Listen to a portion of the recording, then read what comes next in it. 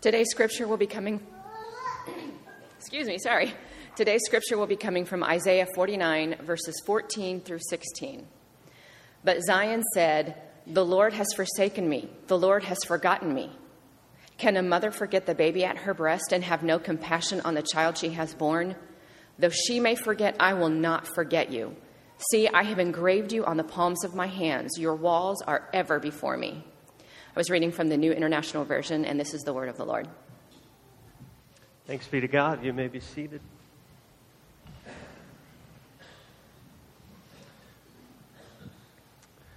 So last week, I asked our staff, I said, do you think it would be okay for me to get up on Mother's Day and just say right out of the gate, since it's Mother's Day, we're going to talk about breastfeeding? I would like to report that they said that's really probably not a good idea. You should probably not start that way. So I won't be doing that at all, okay? You can rest assured. And I'm so thankful for their counsel and the way that they protect me and they really watch after me. They're just so much comfort. I can't live without them. So I'll start this way. There were this is a true story, by the way. There were a group of men hunting, and one of the hunters had a single daughter. And he gets to looking at all the other guys in the group, and he spots this one guy in the hunting group and how this guy and his daughter might be a good match for each other. And so he arranges things and sets this other hunter guy in his group up on a blind date with his daughter. And later, the guy who was set up gets to thinking about this, and what he's just agreed to, and he kind of thinks to himself, I really need a picture. Because if she looks anything like her dad, I'm not sure that I'm interested in this girl. Now, I would like you to know that she does not, in fact, look like anything like her dad. And those two did end up getting married, and they've lived happily married for many years. And the point is that sometimes we desperately need a picture, right? Sometimes we need a picture. It's that way with God. God is the invisible. He's the unseen invisible. And sometimes it's like we're on a blind date. And even though we're on a date with this God who's created us, we never really get to see who we're spending time with. It's like we desperately need a picture of this elusive God that we're trying to get to know. And so through the centuries, as people have understood little bits and pieces about who God is, they have written in Scripture and given us some of these kind of pictures of who God is. And these pictures, in the words of one commentator, can help us get this God said right, because that's what we're after. And so, the great thing about these pictures for God, the metaphors, is that we get handles to grab onto as we try to describe God and who He is and what He does and what He's like. So we describe God as a king. We describe God as the light of the world. We describe God as the ruler of all. We call Him Father. We call Him a shepherd. We call Him the great physician. And all of these pictures help us. And they enrich our prayers, and they help us in our sermons, and they provide lyrics for our songs, and they're very helpful for us to get to know this God who created us. But they can also be a hindrance of sorts. If we limit ourselves to the same 3 or 4 pictures of God, then they can be just filler material as we're trying to describe and understand this God. We say these words and we are mindless about what they really mean. And so we say God is Father. We say Father God without even thinking about what that really means anymore. And in repeating the same cup full of images over and over, we can restrict our prayers and the knowledge of our God. But the good news is that the Bible gives us literally hundreds of these kind of pictures, these metaphors for God. He's an eagle in Scripture. He is a mother hen. He is clothing. He is fire. He is even a comedian. He is a sleeper. He is water. He is a wild dog. He is a rock. He is a vine. He is a potter. He is a door. And each one of those pictures is worth months and probably years of consideration so that we can really see this God of ours in new and clearer ways. Maybe that's why Jesus spent so much time in his use of everyday pictures when he described what God was like. He would look around and in his teaching, he would go through life and he would go through this ordinary Tuesday and he would kind of grab onto things that he saw. He would grab onto a sparrow or a woman holding her coins or men lining up to get their paycheck. And Jesus would use these very everyday, ordinary things and he would draw them into his teaching and he would say to the people around him, what you can do is look at your everyday life around you and all of these ordinary things and know that they are actually invitations to learn something about God, to draw near to him. And so part of what the Bible is suggesting to us is that we can look around at our everyday, ordinary lives and we can say, maybe I'm standing in my kitchen and I'm looking out a window at a beautiful tree, but there's more to it than that. It's not just a beautiful tree that I'm looking at. This tree actually is trying to tell me something about who God is. Did you know God is likened to a beautiful tree in the book of Hosea? And so we have this powerful invitation from Scripture to use the good things that God has put in our world that please us and delight us, but they don't just do that. They also contain hints about what this God is like and what our relationship to him should be. And so, on Mother's Day, we really do come to breastfeeding. I was actually not only warned not to start off with it, but nobody, said I couldn't talk about it. So that's where we are. And even so, I feel like, kind of like my friend Aaron. My friend Aaron is a father who drops his son off at daycare. And inevitably, when he drops his son off at daycare, he's in the middle of a bunch of moms, right? And last week, he dropped his son off at daycare, and he walked into the middle of this estrogen pool, right? And this was the topic that they were discussing. And it got very awkward for him very quickly. And so he very quickly tiptoed out of that scenario.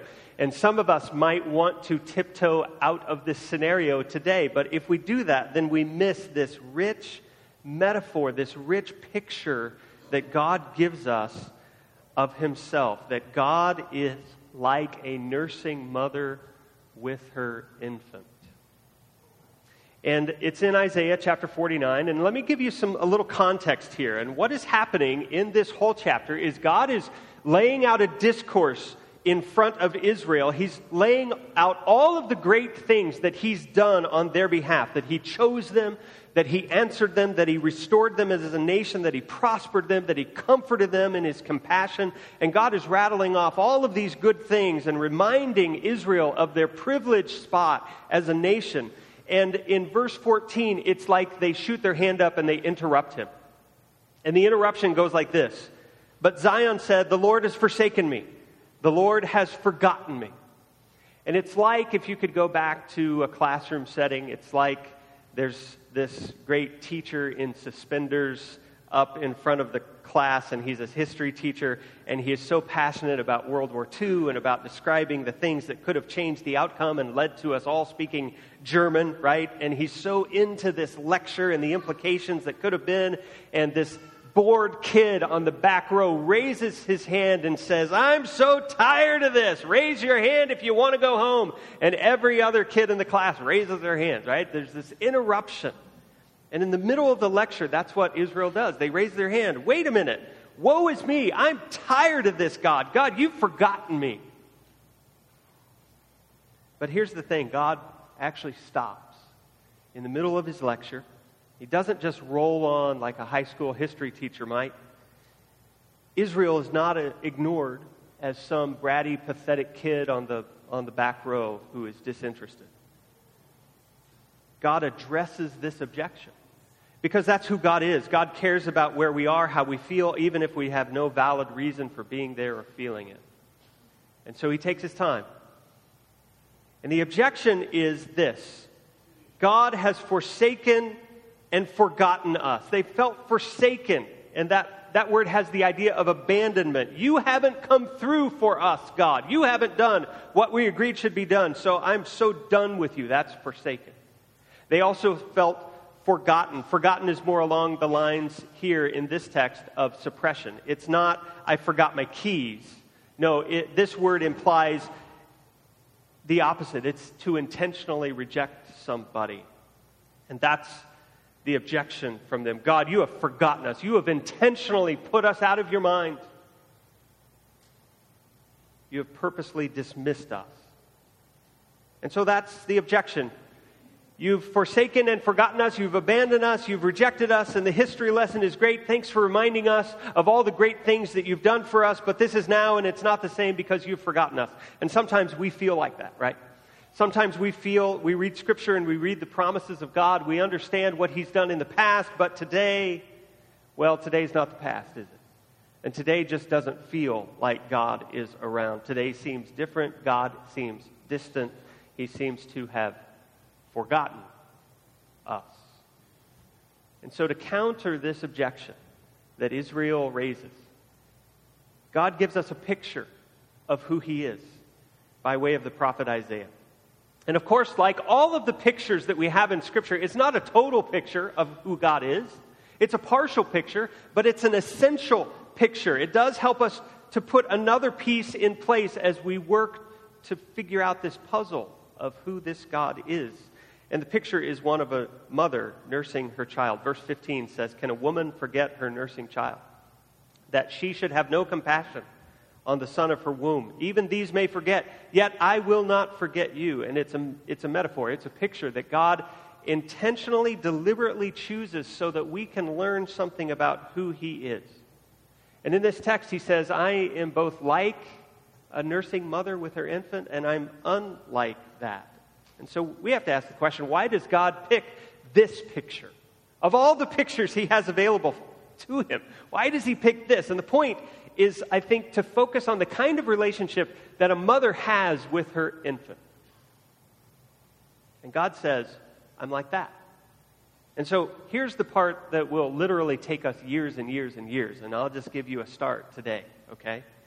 It is to ponder this mother-child relationship and to use it to get to new and deeper levels of our understanding of God. And so we could probably list off 100 things that describe this relationship between a mom and her infant, between a mom and her baby. But that's your assignment on Mother's Day, to think of more ways. I'm going to give you about 3 to get you started, okay?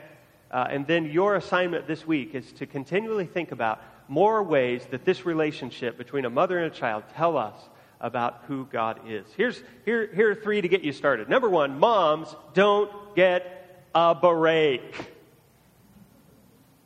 Moms in the crowd who have spent your time breastfeeding, nursing moms, you did this a day or 2 ago, even if that's the case.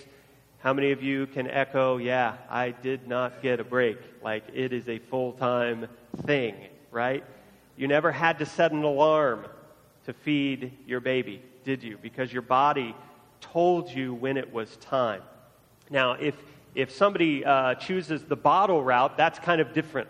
Anybody with a hand, right, can do the bottle thing. And so mom can kick dad out of the bed at 3 a.m., and he can feed the baby. Or he can choose not to, and they can fight about it the next day, however that looks, right?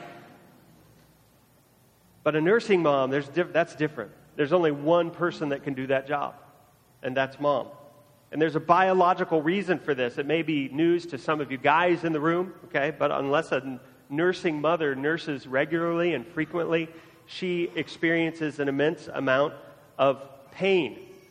Every so many hours, she will experience physical pain if she doesn't meet the needs of her child. And I was running this past my wife and saying, this is what I'm going to talk about. And I kind of ran through that really quickly. And she said, oh, don't just skip over that pain part. And she said this with fireballs coming out of her eyes, right? She said, it is pain. It's painful, right? And the point is, it literally hurts for a mom to forget. And we think about that, and could it be that when we don't allow God to feed us, when we don't allow Him to care for us, could it be that He experiences that same kind of pain? Maybe when we try to turn to other created things so that we get the worth and the value and the love and the identity that we should be getting from God, but we turn to those other things and we try to get those from other things rather than God, could it be that He is pained by that? Here's number 2. Moms bond absolutely. Moms bond absolutely with their children, with their infant, with their babies. Talk to a nursing mother, and you will be told about tremendous feelings of nurture and emotion that come when they are nursing. It's part of the biology of what's happening with their body. As they have all these hormones, that are drawing them to do this thing. And physically, she has to nurse every so often because there's a hormone called prolactin in her body that tells her to do that. And then as she nurses, there's a hormone called oxytocin that is released. And oxytocin is a chemical hormone that makes her feel delight and incredible contentment. And as that nursing process happens, oxytocin produces calmness and connection, and maternal instincts kick in, and they move her to very detailed and care and concern for her infant, and it bonds the two absolutely. And if you're impressed with all of that, there's this thing called Google and Wikipedia. It's pretty cool. And I wonder if God, as He looks at us, every hair, every eyelash, every finger, every toe, I wonder if He is bonded to us in such a loving way that He would be moved to act on our behalf. And surely as we read the Scripture and what we know of His loving actions when He sent His Son for us, surely we could say, yes, He is bonded to us so much that it moves Him to act in certain ways. Here's number 3. Moms get nothing back. They get nothing back. Generally, relationships are a two-way street. There is a certain amount of reciprocity in relationships. The other person in the relationship, whoever that is, usually does something back. You say hi, they say hi, right? That's how it goes. If you have a date and you're speaking and you're trying to drum up conversation on this date that you've taken out, and this date never responds the whole night, guess what? That's a bad date, right? That's not the way it's supposed to work. There's a give thing that goes on in relationships, but a relationship between a mother and her nursing child, there's nothing like this. Like that's just take. If you remember when you were a new mom, some of you, your life completely stopped. Like suddenly 24/7, your life revolves around this little bundle of thing, right? And not even the burps are really thank yous. There's just, it's always take. And the mom is giving. And it doesn't matter what the child does or what they look like. Mom gives and gets nothing really in return. Of course she does, but go with me, right? It's true. She doesn't get anything. The kid totally dominates the mother's life, and yet her love and her care and her concern remains absolutely unconditional. And I wonder if the message in that picture is that we are the child. That God is like the nursing mother. God gives everything He has to us. There is nothing that we have done on our own to merit any of that action that we get from God. And yet, He gives it anyway. It seems like God gets nothing back, just like a nursing mother. Now, we could go on, and that's your task. I want you to find new and different ways that picture tells us about God. But I want you to imagine for a second why God chose this image to communicate how He relates to us. And again, it's not the only image, right? But it is a powerful image, and it shows us how attentive He is, how generous He is, how unconditional God's love is for us. He says, I'm like a mother with her nursing child. And can a mother that's in that boat intentionally forget her child? Would a mother in that boat intentionally abandon her child or reject it? No. And God says, I won't reject you either. I won't forget you either. I won't abandon you either. On the other hand, God says, I'm not like that picture. Because let's face it, let's tell the truth today. Some moms aren't that good. Some moms bail, right? Some moms are just bad moms, and they've rejected their kids. They have intentionally forgotten their kids. Nature only goes so far, and some moms kick against that nature, and they jettison their responsibility for nurture. And on top of that, even if you do have a good mom who's done all the right things, someday she's not going to be around. Their love will die with them. But God says, I'm not that way. My love will always be with you forever. I will never leave you. My very nature drives me to love you, just like a mom's biological nature drives her to love her child. And that will be the case forever. And there's an amazing, incredible statement hiding in this picture. And the statement is this. It's made by God. It's if I would cease to love you, then I would cease to be me. If I would cease to love you, then I would cease to be me. Just like a mom abandoning her child ceases to be a mom. God says, if I did that to you, I would cease to be God. I will always be there. My very nature compels me to love you, just like a mother's nature drives her to love her child. It's who I am to love you. The proof is in verse 16. And verse 16 is what makes verse 15 possible. And in verse 16, there are two parts that we need to see. It says this, behold, I have engraved you on the palm of my hands. Your walls are continually before me. Let's just take that first line. And there are two things that I need you to see. First, that we are engraved. We are engraved. The word in Hebrew means exactly what it means in English. It means to chisel into something and leave marks of significance. You may have an engraving around your house. That's this word. It's not the word for like tattoo. There are lots of Hebrew words that could have been used for that. But it's not this word. This word literally means to cut into, to chisel into. What does that mean? It means there's a permanence to what's going on here. It means that our names are engraved, and engraving is about as permanent as you can get, whether it's in stone or metal or wood or glass. Engraving means that it's never going to wash off like that black permanent X that you get when you go into the game or the dance that washes off halfway through, right? Engraving is permanent. It also means that there's a certain amount of artistry going on here. I don't know of too many engravings that don't look really awesome, and God is saying, in this engraving, I see your unbelievable beauty. And you see the link. When a mother looks at her child, there is delight, and she fawns over this child. And it's not just the mother of that child. It's like most women, right? You march a baby down the hall, and there's this, baby dar that women have. Oh, a baby, right?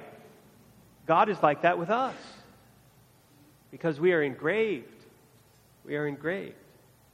I can't get over you, is what God says. I'm so drawn to you. I can hardly express my delight. We are engraved. And the second part that we need to see is where we are engraved. We are engraved on the palm of his hands. On the palm of his hands. In Isaiah's day, masters who owned slaves would mark them as their own by tattooing them or marking them on one of their palms. And the palm is one of those most visible places on your body. You can't help but look at your palms many times throughout the day. And every time that they would look at their hands, they would see that mark and they would know who they belonged to. And also, the palm is the way you do most everything you do. You hold a music stand. You wave, right, with your palm. You turn off the light with your palm. You hold a book with your palm. You hold a baby with your palm, right? And God, I think, is saying, everything I do is for you. Everything I do, no matter what happens, I'm doing it for you, just like a mom whose hands are continually devoted to her child. Everything God does is for us. One more thing that is amazing about palms is that they have this universal signal. No matter what country you're in, no matter what language you speak, no matter what hemisphere, no matter what season it is, if somebody comes at you with open palms, there's a certain message that has. Universally, it is a message of welcome. Universally, it's a message of, I have no weapons, right? I'm not an adversary. It means welcome and acceptance. I have to open my palm in order to shake your hand, right? And so here's the nagging question. Why would anyone engrave their hands with a name? Why would anybody take a chisel to their hand? Why would anybody cut into their palm like that? That's a flat-out terrible thing to think about. It's painful to think about. And for God to do that for us, I mean, that had to have hurt terribly, but our God did do that for us. And it wasn't just in one hand, it was in both hands. One of the things I thought about having you to do today was just to mark your palms with, not with a chisel, but maybe with a permanent marker or something. And then I got to thinking about it. I got to looking at the text, and I thought, that's backwards. We're not the ones that are marked. Who's marked in the text? It's God himself. God isn't a master marking the hands of his slaves. No, He's a master. He's a creator. He's a Lord who is marking his own hands, his own palms. He doesn't mark us like we're some piece of property. He marks himself with our name in the most visible and active and vulnerable spot he has available, which is his hands. And centuries later, this image will be played out in real life as Jesus will go to a cross where nails will chisel through both of his hands and leave permanent marks. And God forever will be marked, and his love for us will forever be engraved on our hands. And he will go, after he rises from the dead, he will go to his disciples and he will show them these marks in his hands, these engravings, and they believe because of them. And one day when we see him face to face, he will show those marks to us, and he will say, "This was for you," and he will say your name, because your name is engraved on his hands. And what we're really talking about here is an unbelievable power that can turn holiness and this wrath against evil that God has and turn all of that vengeance of God into a mother's milk. That's what's going on here. And it's an amazing thing. What kind of power can do that? What kind of power can turn God's anger at sin and change things 180 degrees so that every bit of God's holiness now demands that he loves you in the same way that a mother loves her child? Only the cross can do that.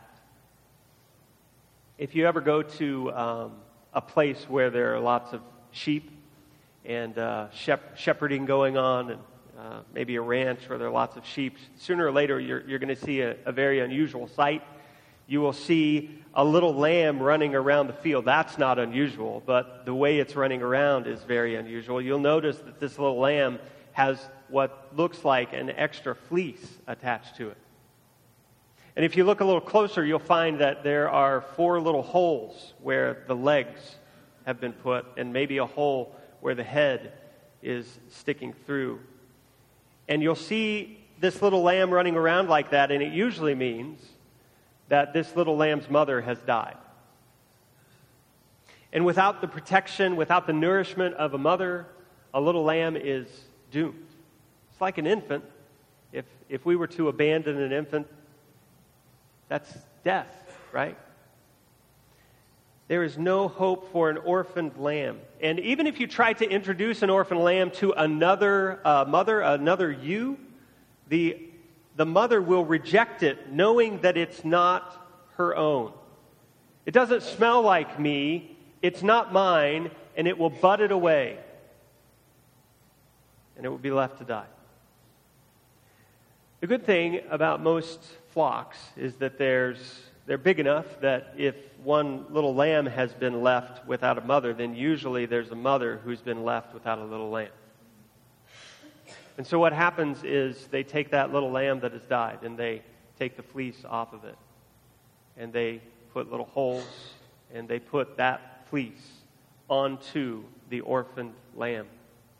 And they introduce it to the mother. And now this orphaned lamb smells like the lamb that she knows.